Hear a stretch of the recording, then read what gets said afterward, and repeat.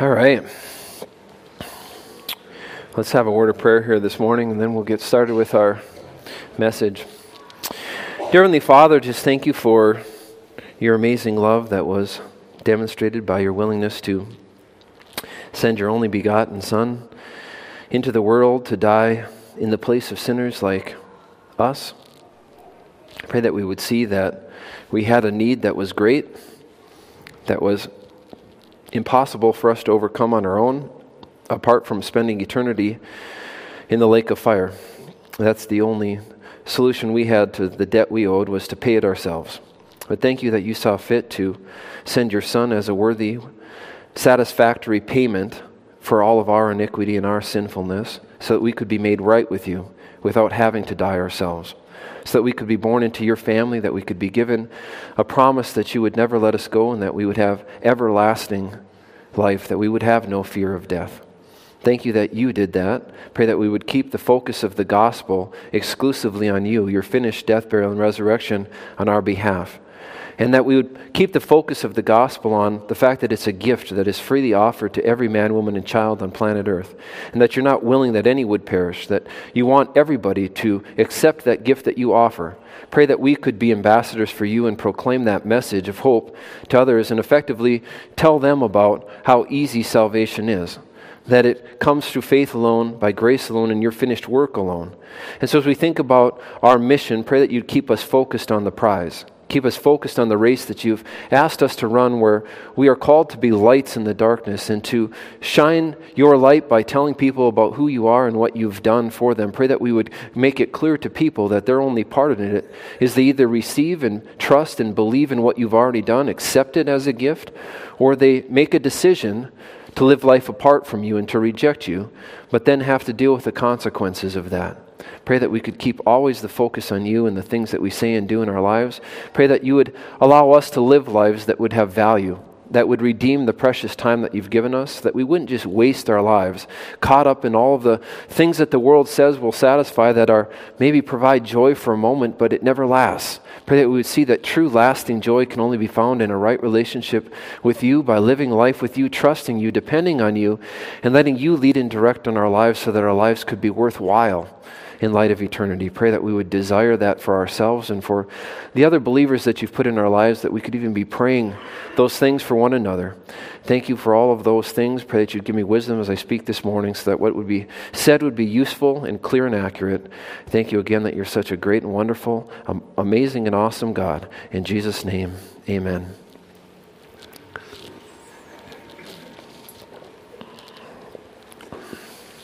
Well, as you can see from the screen here this morning, the title of our morning sermon is Counted Worthy. Counted Worthy. And as you think about what do we mean by things that are worthy? Well, it's an easy definition.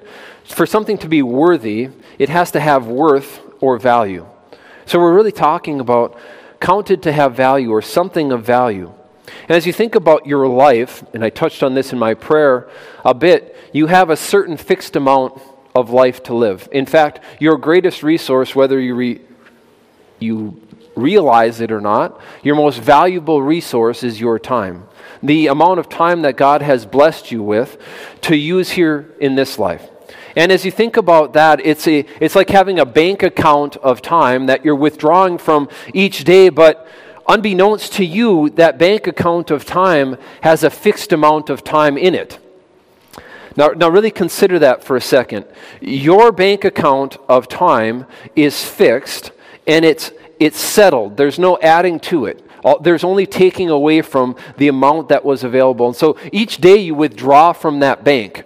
You withdraw from that bank of time that God has given you without knowing how much you have left. And so oftentimes we have a habit of presuming. The danger of being presumptive, the danger of assuming, is that we even assume and presume that we have a lot of time left. Because perhaps you've known people that have lived to be a very old age. And so you assume you'll be one of them. But the truth is that there's no guarantee that that will be true. In fact, your finite fixed amount of account in your bank account of time may be drawing lean. It might be running out. But you don't know that.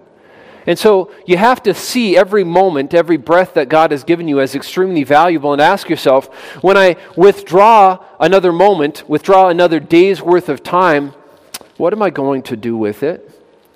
Am I going to use this time in a way that would be worthwhile in light of eternity? Or am I going to use this time in a way that would be worthless in light of eternity? Now, again, there's a human perspective on what's worthwhile and what's worthless. But in light of spiritual truths that are revealed in God's Word, in light of eternal truths that God says are forever, that they're fixed, God says there's very specific, useful, worthwhile uses of the time that I've given you, and He lays them out in His Word. And so the question is, will I trust God? Will I believe Him that investing my time in those things, in those ways, with those priorities, with that focus, with that mentality, with that mindset, that's the way to redeem that time and make it worthwhile instead of making it worthless? Well, those are the only two options you have, though.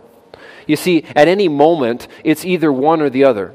You're either using the time that you withdrew from that account in a way that has value, from an eternal spiritual perspective, or you're wasting your life. And you think about all of the time that gets wasted. Because we are so prone to distraction, because we're so prone to being captivated by all of these things that the world and our friends and people who have a worldly mentality, people in our life, influences in our life, social media, television, all of these different sources of information that are bombarding our minds, we're so easily convinced and captivated by these other things that we are led to believe they have value. And some of them have, on a relative level, they have value in a human way. Meaning that, say for example, is there value to investing a bunch of time into something that you find to be enjoyable and trying to be your very best or do your very best at that thing? And the answer is, yes, it can be valuable in a temporary, earthly kind of a way. It could also, though, wait for it, it could be valuable in an eternal way. At the same time, it's value in a temporal, earthly kind of a way too. And you say, how could it be both at the same time? And the answer is that because God isn't as focused on exactly what it is that we're doing, as He leads and directs, there's certain things that we choose to do. We have a lot of freedom in Christ. It's not bondage in Christ. We have a lot of freedom in the Christian life. But as we exercise that freedom to make choices, we choose to spend time on certain things. And here's how it could be both valuable in this life and valuable in the eternal life is, how about if we do those things in a way that includes God in them? How about we do those things in a way that our mind and our thinking is still affected by Him, and we're considering how would He want me to conduct myself as I'm going about this thing that I chose to do that I find joy in. And some of you know that I'm a junior high girls basketball coach. We have some basketball players here in our audience too. We'll pick on basketball players. Is there anything wrong with basketball playing? No. Anything wrong with doing it as well as you could or investing time into it? No. As long as while you're doing it, you don't all of a sudden adopt this mindset that this is the most important thing in my life, that it's more important than who I am to God, the mission that He's assigned to me, the mission that He's given me to be a light for Him in everything I do. So can you play basketball, practice basketball, shoot hoops, engage with other people that are doing that? Can you do it in a way that would bring God honor and glory? And the answer is yes. Can you do it in a way that includes Him? Yeah. Can you also do it in the wrong way, though? In a way that leaves Him in the gym locker every time you go out on the floor. A way that leaves Him at home as you head off to that event. That leaves Him on the bus while you go out to play that game. That leaves Him in your duffel bag when you're out there with your friends. And He's not on your mind at all. You're not seeking to be a light for Him while you're doing that. You're not giving Him glory for any success that you may or may not have. Point just being, it's about a worthwhile or a worthless life is not about the things that you're doing so much as it is about the mindset behind the things that you're doing. Are you going to include God in it, live life with Him, allow Him to lead and direct, give you His perspective in whatever it is that you're doing? Now, I will tell you this, that there's obviously some limits to that, in the sense that we're talking about Christian liberty, where there's a lot of things that are not prohibited by God's Word. He doesn't say anything about them being bad or harmful or negative. But then we can also talk about there's a clear realm of things that you could spend your time on that are overtly ungodly because God says they directly violate His character. They violate His will for your life. He says do not do these things because they're detrimental to your physical well-being. They're detrimental to your spiritual well-being. They're detrimental to your effectiveness as a witness and a testimony for me. They undermine the message that I've assigned to you to proclaim loudly into the places and spaces that I direct you.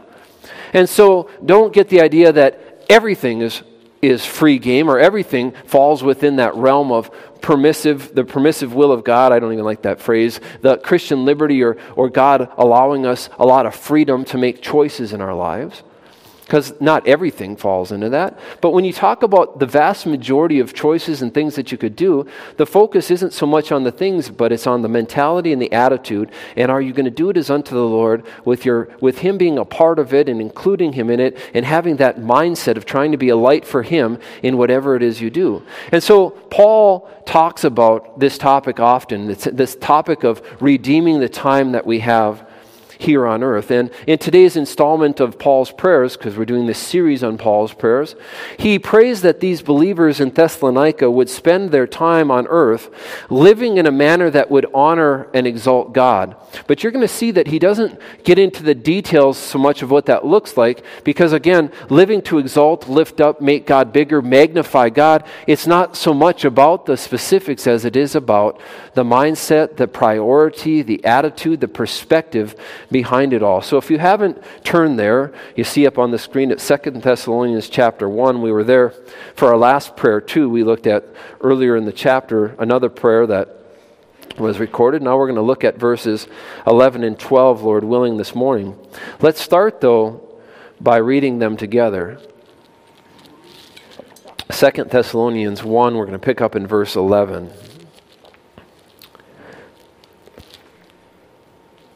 Now remember, Paul is on a mission trip here. He's with at least two people that are identified at the beginning of the letter, Silvanus in verse 1 and Timothy. So Paul's a part of a mission team.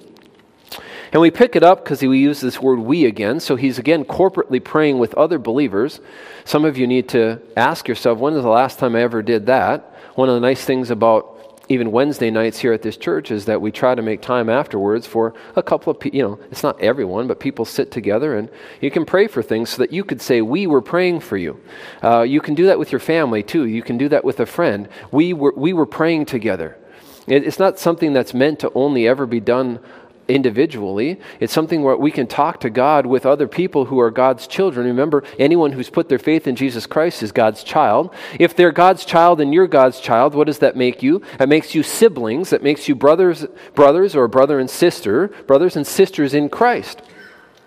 So brothers and sisters talk to their parents together, don't they?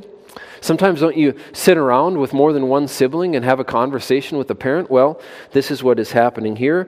It was recorded earlier and now we have it here again. They're praying together. Verse 11, therefore, we also pray always, so the word means constantly, for you that our God would count you worthy of this calling and fulfill all the good pleasure of His goodness and the work of faith with power, that the name of our Lord Jesus Christ may be glorified in you and you in Him, according to the grace of our God and the Lord Jesus Christ. So there's quite a bit packed into those two verses. We'll move through it here and bring out just a few things, unpack it a little bit to dig deeper. But 2 Thessalonians 1:11 here, therefore we also pray always for you that our God would count you worthy of this calling and fulfill all the good pleasure of His goodness and the work of faith with power. So we think about this verse here. Therefore we also pray always for you. We're not going to go into that in as great detail as we have in the past, because the reality is that we know that Paul is a prayer warrior. We know Paul is a man of prayer. If you haven't figured that out yet, I hope you're getting it. I mean, we're 24 lessons into Paul's prayers here. Paul is about prayer. He believes in the power of prayer. He understands that the effectual, fervent prayer of a righteous man availeth much. He understands casting all our cares upon him, for he cares for you. How do you think you would do that? By talking to God. By talking to your Savior, Jesus Christ. We even brought out that he talks to all parts of the Trinity, in the sense that he talks to or addresses even one of his prayers we looked at to Jesus Christ and to God the Father. We're talking to God. You know, three distinct parts, but yet one God. Talking to God. Praying our way through the day is what we've been talking about as we've been looking at this. Not just trying to pin God down into these certain boxes and these certain places in our lives, but to have God be the umbrella that is over our whole life. Not just here on Sunday morning when you made a decision to come here to church. Great choice. Because at least you invested and set aside some time for spiritual matters. Of all of the time that you're bombarded with everything else, here's some time to set aside for spiritual matters, for spiritual encouragement, for teaching, for encouragement, for edification, to build up other people, to rub elbows with other believers who have like precious faith, to spend time with your family. Brothers and sisters in Christ, great choice. But Christianity isn't reserved to this time that we meet on Sunday morning or Wednesday night. It's not reserved to the times that we pray before we eat a meal. Christianity is supposed to be a way of life where we're living life as a child of God. We're living life with God. It's the umbrella over our whole lives. So as we're thinking about even these prayers, that's been true as we've been seeing that Paul has this great fervor, this great interest, he places great value on prayer. So he says, therefore we also pray always for you. Now that word therefore, it carries the idea of with this in mind, and it refers back to his discussion that he was having previously in the verses that just lead up to this about the Lord's return. So in light of the fact that the Lord's return is imminent, is a way that you could think about this, we keep praying for you. And you think about that, Paul understood that the time that we have here on earth is fleeting. He understood that we don't have a lot of time. In fact, he expected that the Lord would return in his lifetime, just like John expected that the Lord would return in his lifetime. As we think about believers, we are supposed to be living in light of the great hope that we have that the Lord is coming back again. That we are going to be reunited with our great God and Savior Jesus Christ. We are going to be reunited with him either through our own death as we then go to be with him immediately, or through his return, through the rapture when he comes to call his own. And you think about that should give us great hope. And Paul was looking forward to that, knowing that it could be any day. Now, they had questions though, just like you maybe have questions. Is it wrong to wonder why has the Lord waited to return so long? Remember that when he left the earth, the things that he said to his followers, to his disciples, he said, don't be sad. I'm going for a while, but I'm going to come again, and I'm going to redeem you unto myself, that where I am, there you may be also. He said, I go to prepare a place for you. And if I go to prepare a place for you, I will come again. He told them, I'm coming again. And as you think about God, Jesus telling them that this was temporary, the idea that they would have was that in the time that you have in between, what did he tell them he wanted them to do? He told them he wanted them to be bright lights for him. He wanted them to be ambassadors for Jesus Christ. He wanted them to proclaim the goodness of God into the darkness all around them. He said, among whom, Paul says, you shine as lights in the midst of a crooked and perverse generation. Is this world crooked? This world is crooked. And if you're not sure about that, all you'd need to do is be honest with yourself and remember that you're crooked.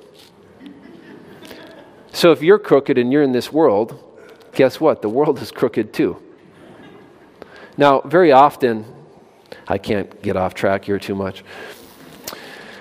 Very often, we look at the crookedness of the world, and it's easy for us to see that.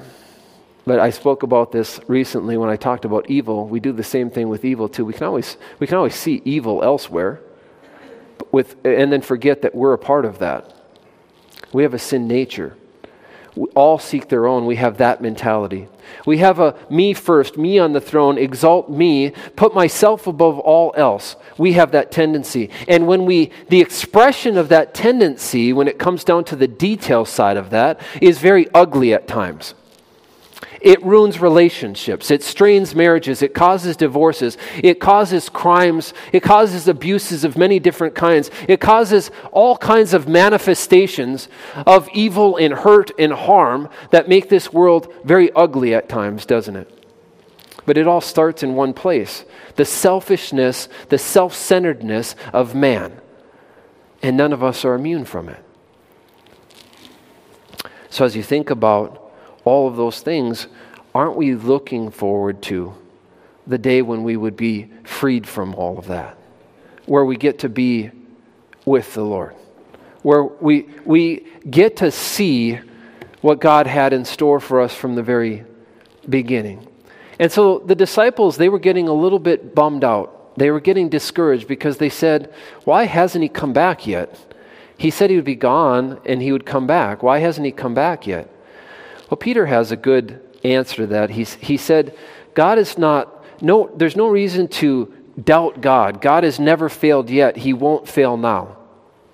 God is not slack concerning his promises as some men count slackness, meaning he's not somebody who goes back on his word like some men do. But instead of being somebody who goes back on his promises, the thing that is delaying him, he said, is that God is long-suffering. And he's not willing that any would perish. That's why God hasn't returned yet.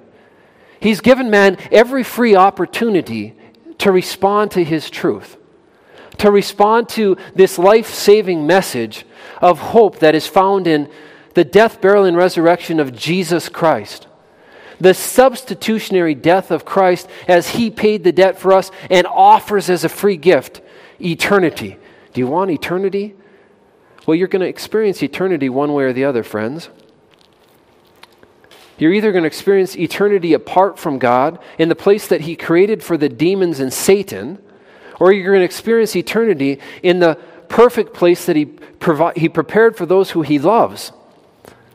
And you make your choice, but the choice is simple. I either accept this gift that God offers me and put my faith in what he did for me on Calvary, and I trust in nothing else and no one else, and I give up on anything else that I had putting my confidence in. In that moment, I am sealed in God's family, and I have assurance that I will one day go to enjoy that heaven that he prepared for me. You either do that, or you should be very fearful of death. Because it's not going to be bright for you. It's going to be sadness and darkness that never stops. Weeping and wailing that never stops for all of eternity. And God didn't design that or want anybody to experience that. And that's why his return has been delayed. As we come back to our passage for this morning, though, he's referring to the Lord's return when he says, therefore. So in light of how soon the Lord could return, I want him to find you prepared. I want him to find you going about the work that he assigned you, going about his business. I'm praying that Christ would return and find you doing the things that would be promoting him, so that you could be expecting to hear a well done, thou good and faithful servant, that you would have a sense of not fear or dread to face the Lord, not because you think he'll cast you out of his family, but you're sort of ashamed of the evaluation that he would give when he returned, seeing that you hadn't had any concern for the important things that he had assigned to you or asked you to do. Much like a child who has been asked to accomplish some important task by their parent or a loved one who said, hey, could you do this while I'm gone? And that child gets caught up in their own things and doesn't do that. When the child realizes that the return of the Father is imminent, that child starts to panic, right? We call it panic cleaning our rooms, right, kids? Okay, some of you know what I'm talking about, right? Panic cleaning is when you have that unexpected guest. You didn't quite get to it soon enough. Okay, and you got sweat running down your face as you're shoving things under different things and into different things, and just hoping for the best, that maybe they would stop by and somehow they would be convinced that you really do have your life together. You're not fooling me, I know. Because I know what my life is like. But kids do that, right? Oh man, yeah, Dad, the one thing I was supposed to do all day long, and I hear the car in the driveway. Is that how you want to face the return of your Heavenly Father? Is that how you want to face the return of Jesus Christ? Completely unprepared, not going about His work, just living for self, doing your own thing. Frankly, that's what this message is about. If I'm losing you already, that's the takeaway. How do you want to face the Lord's return? Because that's what Paul's prayer is occasioned by. He's saying, in light of knowing that the Lord's return is imminent, I keep praying always for you. Now, we pray always for you. Again, it's confirming Paul's continual concern for others. I hope you're getting this in Paul's prayers. He's very concerned about other people. If God loved us that much, brothers, in 1 John chapter 4, John says to his audience, he says, if God loved us that much, shouldn't we love one another that much? Instead of being so selfish, shouldn't we love one another the way that He loves us? Selfless and sacrificial love. In any event, that's why he's praying for people, because he cares about people. You won't pray for people that you don't care about. I've been saying that throughout this series. Now, there's three things that are going to be listed that ultimately contribute to Paul's primary prayerful desire. Now, his primary desire is that we would glorify the Lord by having lives that would be worthwhile. That's the primary thing. But he talks about three specific things that contribute or relate to that. And they all relate to this concept of redeeming the time here that we have here on earth as believers. God has given believers a certain fixed amount of time, and how do you use it wisely? So then you come to this phrase that God would count you worthy of this calling. And this is the first of these three phrases, three things. Now, this refers to God's future evaluation of each believer's earthly walk. It also refers to His present evaluation of how are we living our lives. Is God present everywhere at all of the time? Yes. God lives inside of you. So there's no place you could go that God's love couldn't find you, because the love of God is inside of you. The Spirit of God is with you. The fruit that the Spirit of God produces in your life, the first thing is love, because God is love, and the Spirit of God is inseparable from God, because it's one triune, complete God, and the Spirit of God lives in you. So God's love is always with you. Have you ever thought about that? But if there's no place you could go where God couldn't find you because He's with you, you're His child, there's nothing that you're saying or doing that God isn't aware of. That should be sobering to some extent. There's nothing that is hidden from Him. We go about trying to sneak our way through life, bend the rules, skirt the rules, do the bare minimum, just get by, in an effort to lift ourselves up and promote ourselves. And there's nothing hidden from God, though. He's with us all of the time. And so as you're thinking about that God would have a favorable evaluation of you, it's now in time, but you're going to stand before the Lord in the future too, and give an account of the time that you've had here on earth. And you're either going to receive rewards for faithful service, or you're not going to receive rewards. It's not about, are you going to be evaluated to determine if you're going to heaven or not? Heaven is a gift that is given to sinners. If you put your faith in Christ, you already have your future sealed in heaven. It's a faith that is 100% reliable, that you can know that you have eternal life. But God also says, on top of that, as if that weren't great enough, I plan to reward those that use the time, give them extra rewards, those that use their time to faithfully serve me here on earth. So you could get in on that, or you could miss out on that. You could suffer a sense of loss, not a loss of heaven, but a loss of those rewards, if you're not willing to live your life in a way that would bring God honor and glory. Now, here's the catch in all of it. Some of you are like, it's selfishness that's stopping me from living life for Jesus Christ. I'm too fixed on myself to do that. And here's a little bit of a nugget for you, a news flash for you. Your selfishness, if you had any understanding should cause you to want to live your life with Jesus Christ. If you were truly self-serving and doing what was in your own best interests, you would do the thing that God says will bring you the greatest amount of joy, peace, happiness, contentment, and purpose in this life. God knows infinitely more than you know, and He knows infinitely more than any direction your flesh would lead you or yourself would lead you. You think that you're actually trading God in for a better life, a life that would bring you more joy, but you're deceived. This life that you think will be so wonderful apart from God in your life, doing your own thing, it's not so wonderful. It's in fact awful. It's in fact depressing. It in fact is hopeless. It in fact will never satisfy. So if you could become convinced that God is good and God is for you, and everything He ever had to say to you in His Word was for your benefit and for your good, you would realize that when He says living life in dependence on me, investing in life with me, enjoying a relationship with me is the best life possible. Do you believe that this morning? If you were truly self-serving, you would jump on that wagon, right? You'd say, I'll take that. That sounds pretty good. You have to be somebody who's actually a little bit daft to know that, and at the same time say, but I don't want that. I want hopelessness, despair, misery. We are so goofy. And nobody's immune from it. Because the flesh is the heart of man. When he's talking, in that sense, he's talking about the fleshly part of man. It's deceitful above all things and desperately wicked. We are so easily conned and deceived.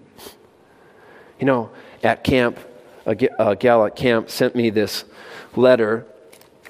They have mail time at camp.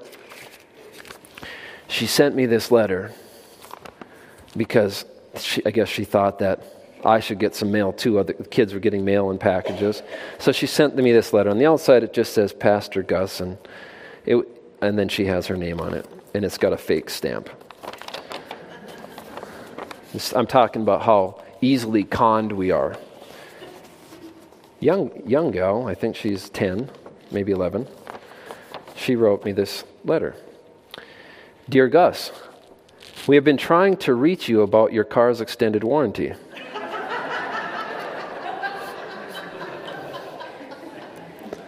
Please place your hand here, I think that was to get my fingerprints, and your credit card here. What a nice note.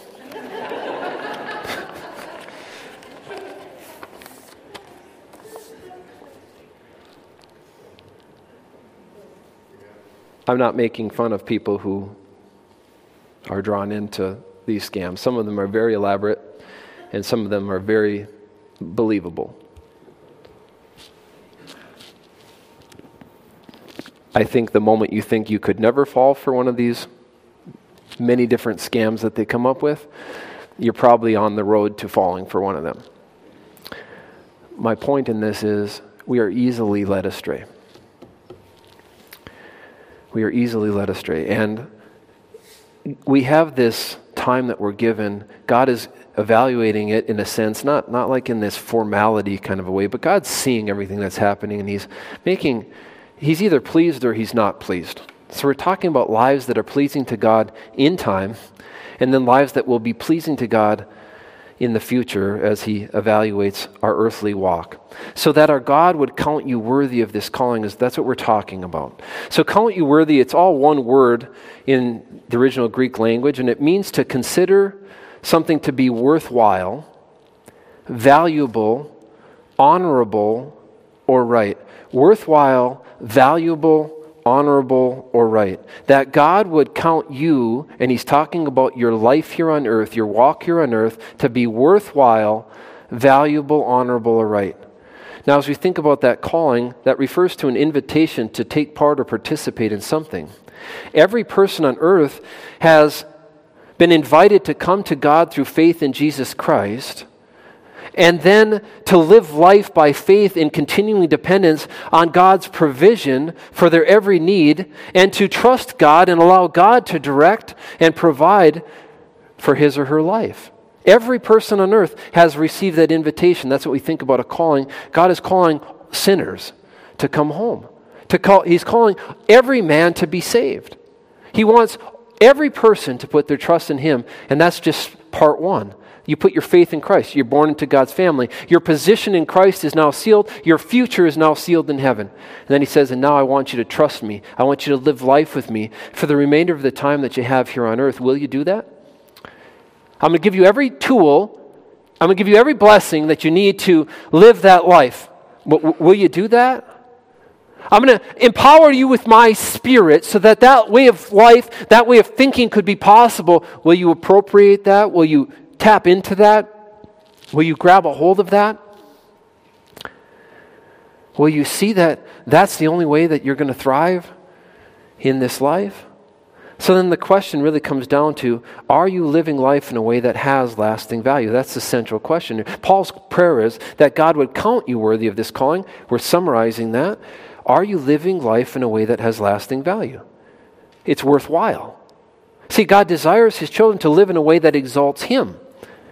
And that has nothing to do, this has nothing to do with being worthy of heaven. There was none worthy of heaven.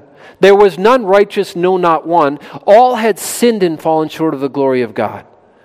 We were all viewed as dead in trespasses and sins. When we were God's enemies, he reconciled us to himself through the work of his Son. When we were God's enemies, it wasn't because we were so lovely. Amazing grace, how sweet the sound. Why is grace so sweet? Because it makes it possible to save a wretch like me.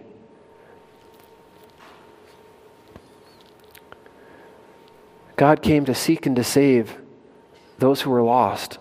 But that was everyone, whether they understand that or they realize it or not.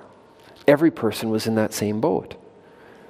And so God then, he desires that we live lives in a way that would exalt him. That's what it means to count you worthy, not worthy of heaven, but to live lives in a way that are worthwhile and bring God honor and glory. Now, Paul discusses this idea of living worthwhile lives, lives that lift up Jesus Christ, lives that exalt Jesus Christ, that bring God honor and glory, several times in his various letters. I want to turn to a few of them here this morning, but we're going to try to do it fairly quickly. Turn to Ephesians chapter 4, verse 1. And I'm going to put it on the screen if you don't have a Bible with you. But these passages in our Bibles, they're addresses in a sense. You have to actually learn where they are. And so you can get cheater Bibles like this one. You see how there's little indentations along the edge of the Bible, so that if you actually look at them, it'll have the first 3 letters of every book, and then when you put your thumb on it, it'll help you to get to that. So if you're new to the Bible, you might want to think about a Bible that has little indents like that. And then in the front of your Bible, you're going to have a list of all of the different books of the Bible in the order that they're in. And so if you're not familiar with that order, you could seek to spend some time looking at it. The other thing is, if you're really interested in actually learning where things are in your Bible, one, just spending time in it will cure itself. The other thing, though, is that there's many different songs that you could Google on YouTube and listen to people singing songs about how to learn a little melody to help you learn the books of the Bible, just as an aside. So here we are in Ephesians chapter 4, verse 1. Paul says, I therefore, now look at how he refers to himself, the prisoner of the Lord, meaning I'm indebted to him because he's the one who gave his life for me. What other use for my life would there be than to serve him? Anyway, I therefore, the prisoner of the Lord, I beseech you, I beg you that you would walk worthy of the vocation wherewith you were called. You were given a mission. You weren't just saved, become a part of God's family, and then told, okay, just go piss away the rest of your life. Don't have any concern for how you would invest the rest of the time that I've given you.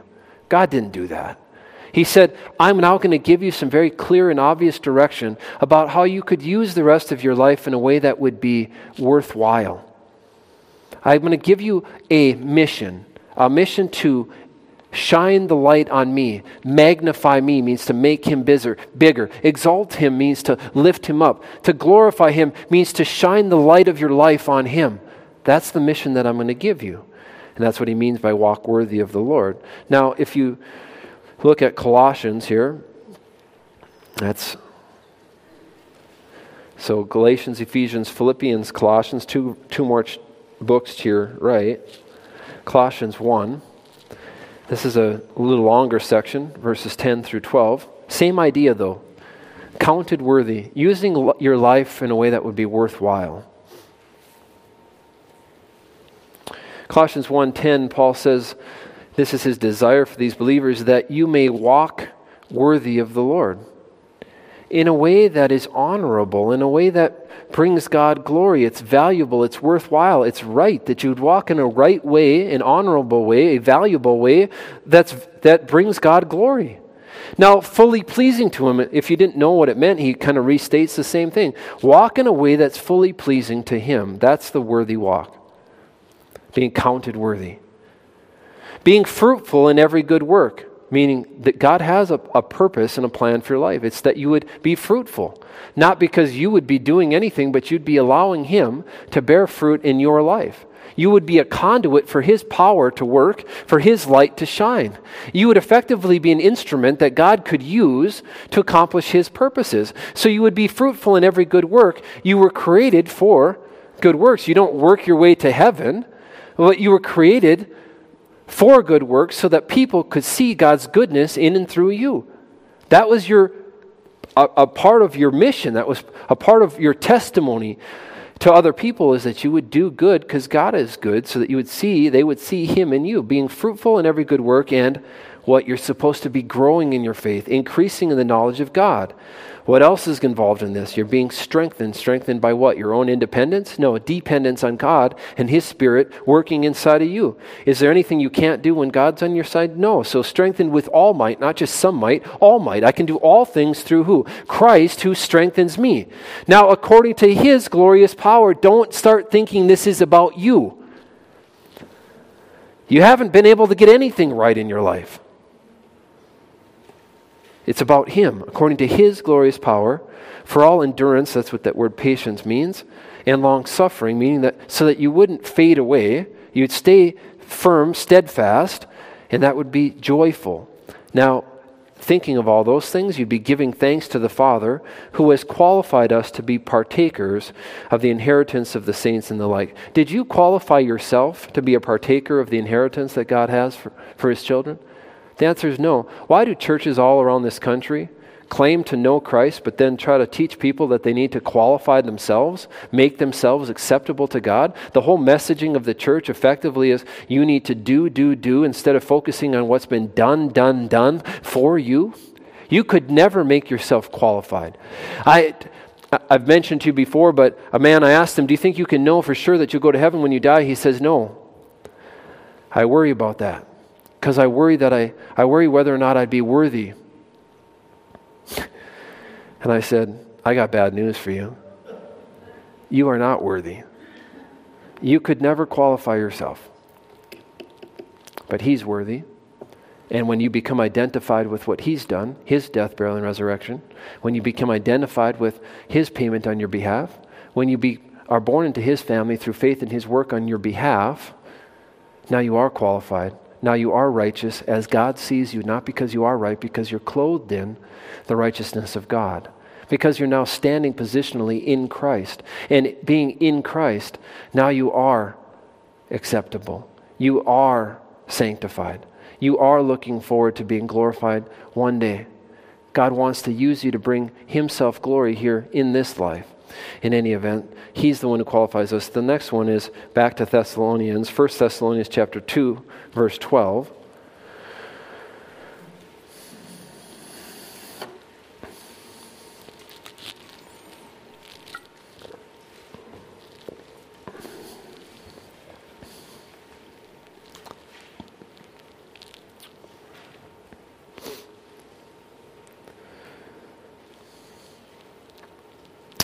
It says that ye would walk worthy, that you would walk worthy of God, who hath called you unto his kingdom and glory. He wanted us to get in on this. He wanted us to be growing. He wanted us to be maturing. He wanted us to be transformed progressively over time into the image of his Son. He wanted us, though, to walk in a way that would be worthwhile. To live our lives is all that means. To live our lives in a way that would be worthwhile. Now, I wanted to touch on this for a second because it's something that everybody struggles with to some extent, some more than others. But notice that our God would count you worthy. Our God would count you worthy. You notice that it doesn't say that other people would count you worthy? See, God's opinion or evaluation is what matters most. It's true that your testimony matters before other people, but that's not something you can control anyway. You can control whether you're going to walk by faith, keep your eyes on the Lord, let the Lord work in your life, and then he'll sort out the rest. But the idea is that your focus and concern is not on other people's opinion of you. We spend all of our lives focused on things that don't matter. In Colossians 3:23, it says, "And whatever you do, do it heartily as to the Lord and not to men." Our concern is, does God think that my life is worthwhile? That I'm living my life in a way that would have value, that would have purpose, that is honorable and right. What does God think about that? Not what do other people think about it? You need to entrust your reputation to the Lord. You can't go through life trying to convince people that you're a good guy. Truth is, you're not. Okay? But you can't try to convince them to have a favorable view of you. You need to be focused on allowing the Lord to undertake and work in your life so that what people see when they see you is they see Him. So ultimately, if people are going to have a good view of you, it's only because they have a good view of Him. If they don't have a good view of Him and you're a living, breathing, walking billboard for Jesus Christ, a testimony for Him, then you're not going to worry about it at all. Either they're impressed with Him or they're not. But what they think about you is irrelevant. You died and your life is now hidden with Christ. We're in Christ. Christ is all that matters. And so that's going to mean that some people like you, some people don't like you. Oftentimes the reason they don't like you is for good reasons. You haven't been very likable. Sometimes the reason they don't love you is because you haven't been very lovable. Now, can their views change? Could they be more forgiving? Could they be more gracious? Could they be more compassionate? Sure. But they're human beings too, who are flawed. They're imperfect. So oftentimes they see you based on the things that they can see about you. And sometimes, frankly, it's not that impressive. It's not something that would be attractive to anyone. So then you could go about trying to repair your reputation or convince people that you're an okay guy or somebody that they should want to be around. Or you can give it to the Lord and you can say, I naturally will be all the things that God wants me to be when I'm enjoying Him. I naturally will be bringing Him honor and glory and living life that would be worthwhile when I'm enjoying Him, when I'm intimately relating to Him, when I'm drawing nearer to Him and I'm living life with Him and I'm giving Him, I'm allowing Him to work and direct and produce His kind of life through me. I'm naturally going to be the kind of man that God wants me to be, and He's the one who can determine and find that I am living my life in a way that is worthwhile or worthy or honorable. I don't need to worry about other people, but too often that's how we end up wasting our time. God wants to radiate His light through us so that other people can see it, and that needs to be our focus, not anything else.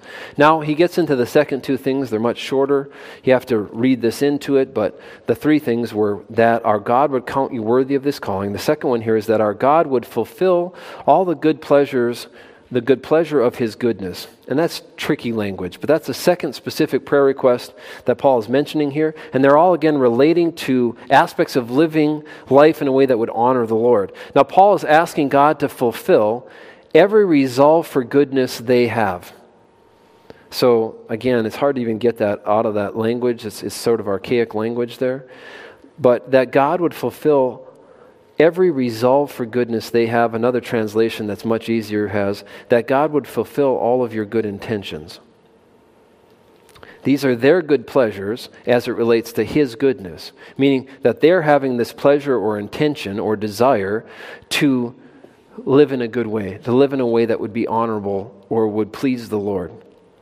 So that God would fulfill all of your good intentions. Now that's an awesome, there's a really good nugget there. See, fulfill, it refers to completing, finishing, or causing something to happen. The verb talks about bringing something to its fullest expression, that God would bring to its fullest expression your good intentions. Now think about that. God is the one doing the fulfilling, not you. Isn't that freeing? It doesn't free you to never exercise a positive volitional response towards the Lord, never choose you this day whom you will serve, never make a decision that says, I want to draw nearer to Him, I want to live life with Him, I want to enjoy Him, I want to choose Him in the sense of, I want to spend time and involve Him and allow Him to be a part of my thinking in my life. You have to make those choices. He doesn't make you do that, but He can even help you with that. You can pray that He would give you those desires. You could pray that He would undertake in your life in that way too. But now once that's been done, God is the one who is going to let this mind be also in you that was in Christ Jesus. May the mind of Christ become your mind. So God, through the power of His Spirit, is going to give you His way of thinking. It's not even your way of thinking anymore. Now, as you're thinking the way that He thinks, you're going to be wanting to live life in a way that would bring God honor, would be useful, that would be worthwhile, and He is going to undertake to fulfill or bring to fruition your good intentions, which He's the one who's helping to make possible anyway. Now, tell me, who is the spotlight on when it comes to God's Word? You don't have to read very far to see this isn't about you. This is about Him working in you. This is about you making a decision to enjoy Him, to allow Him in, to live life with Him, to trust Him, to depend on Him. That's your choices. The rest of it is about God and how He wants to then take that willingness on your part to use it in a way that could promote Himself and keep the spotlight on Himself and make Himself bigger through you as a vessel, as an instrument, a conduit, that the electricity, that the power is flowing through. You are not the one who's powerful. God is the one who is powerful. So He's the one that our God would fulfill all your good intentions. See, Paul's request is that God would bring to maturity the faith that was already operating and working in these Thessalonians. They were responding. But any outcome of spiritual value, it begins with godly desires. I hope you see this here. That's one takeaway from this, that God would fulfill all of your good intentions. That's talking about godly desires, a desire to want to live in a way that would bring God glory. So the question you could ask yourself this morning is, do you have any desire for God's goodness to emanate through you? Because that's Paul's prayer. Because why? Christ's return is imminent. Remember, that's our context here. The Lord's return is imminent. Now, the last one here, the third one, is that our God would fulfill the work of faith. That our God would fulfill the work of faith. You have to kind of read the grammar here so that you understand that you have to add that thought to each of these parts. But that our God would fulfill all the good pleasures of His goodness, that our God would count you worthy of His calling, that our God would fulfill the work of faith. Now again, focus still on our God. God's still the one fulfilling it. Now the work of faith, it refers to actions that are prompted or motivated by one's faith. Good intentions express an internal will to live a godly life, and the work of faith pictures the outward expression of that desire. The works are the actions in our life that are motivated by one's faith. Again, starting with that internal intention, that internal desire to live for the Lord. Now, recall how Paul used this phrase in his first letter. In 1 Thessalonians chapter 1, verse 2 through 3, he says, "We give thanks to God always for you all." We touched on this prayer already, making mention of you in our prayers, remembering without ceasing what, though? Your work of faith. Your work motivated by faith. It starts with you have to have faith and be trusting God to then work in our lives in a way that would bring Him honor and glory. Now, how would this be accomplished or realized? We don't want this part to be lost in our verse here. This would be accomplished or realized with power. You see how the last two words are with power? Therefore, we're praying always for you that our God would count you worthy of this calling, that he would fulfill all the good intentions that you have, that he would fulfill the work of faith with power, though. It's through his power. For it is God who works in you both to will and to do of or for his good pleasure in Philippians 2:13 you see on the screen. It's God's power. It's God's resources. It's God who makes this possible. It connects and expands on the previous use of that God would fulfill. God's the one fulfilling this through his power. He's the power source behind this. And so you can't ever lose sight of that. So if you're going to summarize this verse, this is what you have. You have, so we keep on praying for you. We keep on praying for you, asking our God to enable you to live a life worthy of his call, and that by his power he may bring to fruition your every desire for goodness and your every deed prompted by faith. So I hope that was clear on that verse. We move on to the ultimate idea that Paul is getting at, though. Those three things all contribute, though, to this prayer. This is the main prayer, the primary thought. In 2 Thessalonians 1:12 we read that. For what purpose am I praying these three specific things? That you would be counted worthy of this calling, that God would fulfill all of your good intentions, that God would fulfill your work of faith. For what purpose? That gives us that signal. It's a haina clause in Greek, but it just says, this is the purpose of those things I'm praying for, and this is my ultimate prayer for you, if you will. That the name of our Lord Jesus Christ may be glorified in you, and you in him, according to the grace of our God and the Lord Jesus Christ. See, Paul's primary objective and desire for these believers is that the name of our Lord Jesus Christ may be glorified in you and you in him. Worthwhile lives are promoting this outcome. That's the idea of having a worthwhile life. And as you think about the name of our Lord Jesus Christ, it's just referring to the Lord's dignity, majesty, power, his character, his reputation, you could say. That the reputation of Jesus Christ would be made bigger by you. Instead of taking away from or undermining the name of Christ by calling yourself a Christian and having no interest in the things of faith, having no interest in Christ, having no interest in fellow believers, have no interest in God's word, never prioritizing or wanting to put the spotlight on the things of faith, that instead of being a detriment to the name of Christ, because you're saying you're a Christian, but you're not doing anything that would make God bigger or magnify his name because you're not trusting God, which starts from the underlying problem that you're not really enjoying the Lord. You don't have your focus and your gaze fixed on him. You're not looking to Jesus, the author and finisher of your faith. And because all of that is falling apart, it starts there and then it just rolls downhill and becomes chaos to the point where in your everyday regular life, when people look at you, they don't see Jesus Christ, though you're claiming to be a Christian. They see somebody who is in fact undermining the message of Christianity because they're not being lovely. They're not being honorable. They're not being wonderful. They're not being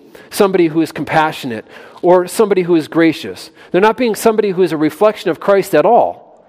And so if that's what Christ is all about, I want nothing to do with it.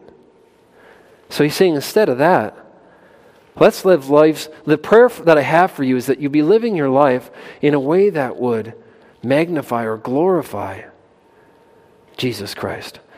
That he may be glorified in you and you in him. That's the purpose, the ultimate purpose of his prayer, the glorification of Christ and the glorification in these believers. It's him and you in him. Now, Paul is praying that God's glory might be manifested in and through these believers, both immediately in this life and at the revelation of Jesus Christ when he returns. Now, Christ is only going to be glorified or exalted in believers when they recognize Christ's worthiness and majesty. You're never going to have your focus on him if you don't see him as the object of your focus. If you don't see him as wonderful and awesome. If you don't see him as a spectacular God. If you don't see how wonderful God is, you're not going to be focused on him. You notice everything that kind of catches your attention, a lot of times it's because you see it and you're like, wow, that's awesome. It kind of gets a hold of your thinking. And so as it captures your eye, let's just pick something that you're into. I saw one of you walk in who's a truck guy. Okay. I'm not going to call you out or have you stand up, but you're a truck guy. I know there's a couple of you sitting here. You know, big trucks, big wheels, big tires, loud trucks. Mine was like that until the exhaust manifolds got fixed recently. But if you're a truck guy, just like if you're a snowmobile guy, just like if you're a what have you guy or gal, you see a big truck go by. It's big. Bigger wheels than your truck has. What happens?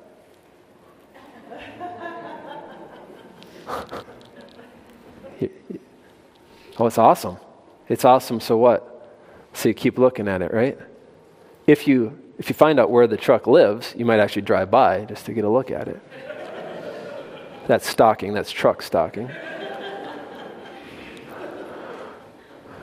you see God that way? Is he awesome? Do you want to keep looking at him because he's so awesome? You're just blown away by him? That's the idea. You're never going to glorify God if you're not awestruck by him. So it sort of starts there. And then as you think about being blown away by his majesty, then you're going to want to glorify God in a way that praises him or enhances his reputation. And that you'll think about that with every thought, every word, every deed, everything that you think, everything that you say, everything that you do. It can either make God bigger or it can make him smaller to other people. I mean, he'll never be made smaller, but in their impression of him. And which do you want to be? God wants you to have a life that's worthwhile, that's a worthy life, that's making him bigger, that's magnifying him, not making him smaller to people. And as you're identified, the second part, that's the part about making God bigger, glorifying him. But then it says, and him and you in him, that you'll be glorified in him. What does that mean? It means that believers, through their identification with Christ, they ultimately share or participate in his glory. And here's one passage that talks about it a little bit, Romans 8:18. For I consider that the sufferings of this present time are not worthy to be compared with the glory which shall be revealed in us. Now he's talking about future glory. But he's also talking about glory that's revealed in us as Christ shines through us in this life too. It's not just all future looking, friends. You end up wasting this life if you're always looking at the future. God wants to be glorified. He wants to have his glory shine in you right now, in this life, the most valuable asset that you have. So there's both the present and future aspects to the glorification process. And here in our passage this morning, he's writing to believers about the imminency of Christ's return. He's probably talking about primarily the present. The present expression of glorification involves the believer growing to be more Christ-like or to be more like Christ. You experience that glory of Christ in you as you grow to be more like him because you're becoming him. You're being transformed into the image of the Son of God, which is a glorious image. Pretty awesome to think about that. Now, the last phrase, this outcome can only be realized as a product of God's grace. I love how Paul always comes back to this. God's the one who's going to empower this. God's the one who's going to fulfill this. It's God's grace that makes this possible. You see, according to the grace of God and the Lord Jesus Christ. So his primary prayer here is that we would live lives that would be worthwhile, that would bring God glory. We would be glorified in the process, but it would only be done as a byproduct of God's grace. See, the transformation of the believer both in the present and in the future, it's possible only through grace. Titus 2:11 says, for the grace of God that brings salvation has appeared to all men. It's the grace of God that brings salvation in terms of the penalty that man owed for his sinfulness, and also the power that man can now have to have victory over the sin nature in his life and live a life that would bring God glory. Remember that grace excludes merit or works from the salvation process, the process of being saved from the power of sin, the process of having been saved from the penalty of sin. Paul says in Romans 11:6, and if by grace, then it is no longer of works. Otherwise, grace is no longer grace. It's either all grace or it's all works. It's either God providing for you and undertaking for you, or it's you providing for yourself. But it's one or the other. But if it is of works, then it's no longer grace. Otherwise, work is no longer work. And the flip side of that is grace is no longer grace. That's why pride has no place in the Christian life.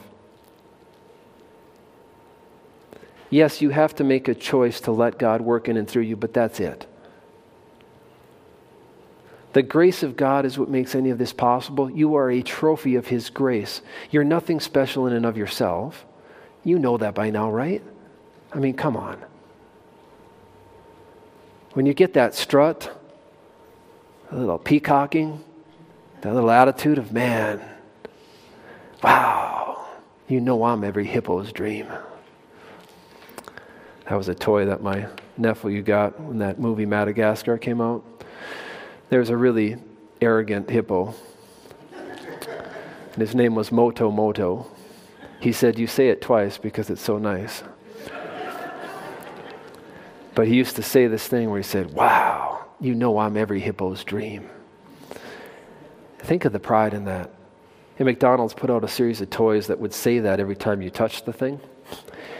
And my nephew was living with me at the time, and he'd just go around hitting that button over and over and over again. There's no room for pride in this, friends. You're not every hippo's dream. It's the grace of God that makes this possible, and we have to remember that. So, counted worthy. It's worthwhile or worthless lives. Those are the choices. See, good intentions and good works are fulfilled by God's power. That's what this looks like. I want the right things. I'm praying that God would even give me those desires. Then, as I have those good intentions, God fulfills those good intentions by the work of faith. Again, all by His grace, all by His power. And as a result, Christ is glorified in my life when that's true. And I'm glorified in Him. Now, is that your prayer for yourself? That your life would be worthwhile? That you would be counted worthy? Is that your prayer for others? Is that your prayer for me? I hope that you keep seeing through this series that there's a bunch of things we need to be praying about. And some of them, when it comes to these specific spiritual matters, we're maybe not emphasizing them quite enough in our lives. I know it's affecting my prayer life. I hope it's affecting yours. Let's pray. Heavenly Father, just thank you for this time we could spend here together. Thank you for this additional reminder of just some of the things that we should be thoughtful about and prayerful about as it relates to spiritual success. Pray that we would be counted worthy, not through our own strength, but as we have a desire to be used by you, to have you working in our life through your power and all by your grace. Pray that we could live lives then that would bring you honor and glory and that would be useful to the people around us, that the work of faith would impact others, that they would be able to see you through the things that we say, the things that we do, all based on the things that we're thinking, though. Pray that we'd have the right thoughts that are brought about by you working in our life and a desire to live life closely with you, to enjoy you. That we would remember that all of this is a byproduct of learning to enjoy you, live life with you, walk with you, trust you, depend on you. Let you lead and direct in our lives. Pray that we wouldn't make this about ourselves. Pray that we would stay humble and we wouldn't let pride creep in. That we would see that apart from you, we can do nothing. Thank you again for your great love. In Jesus' name, amen.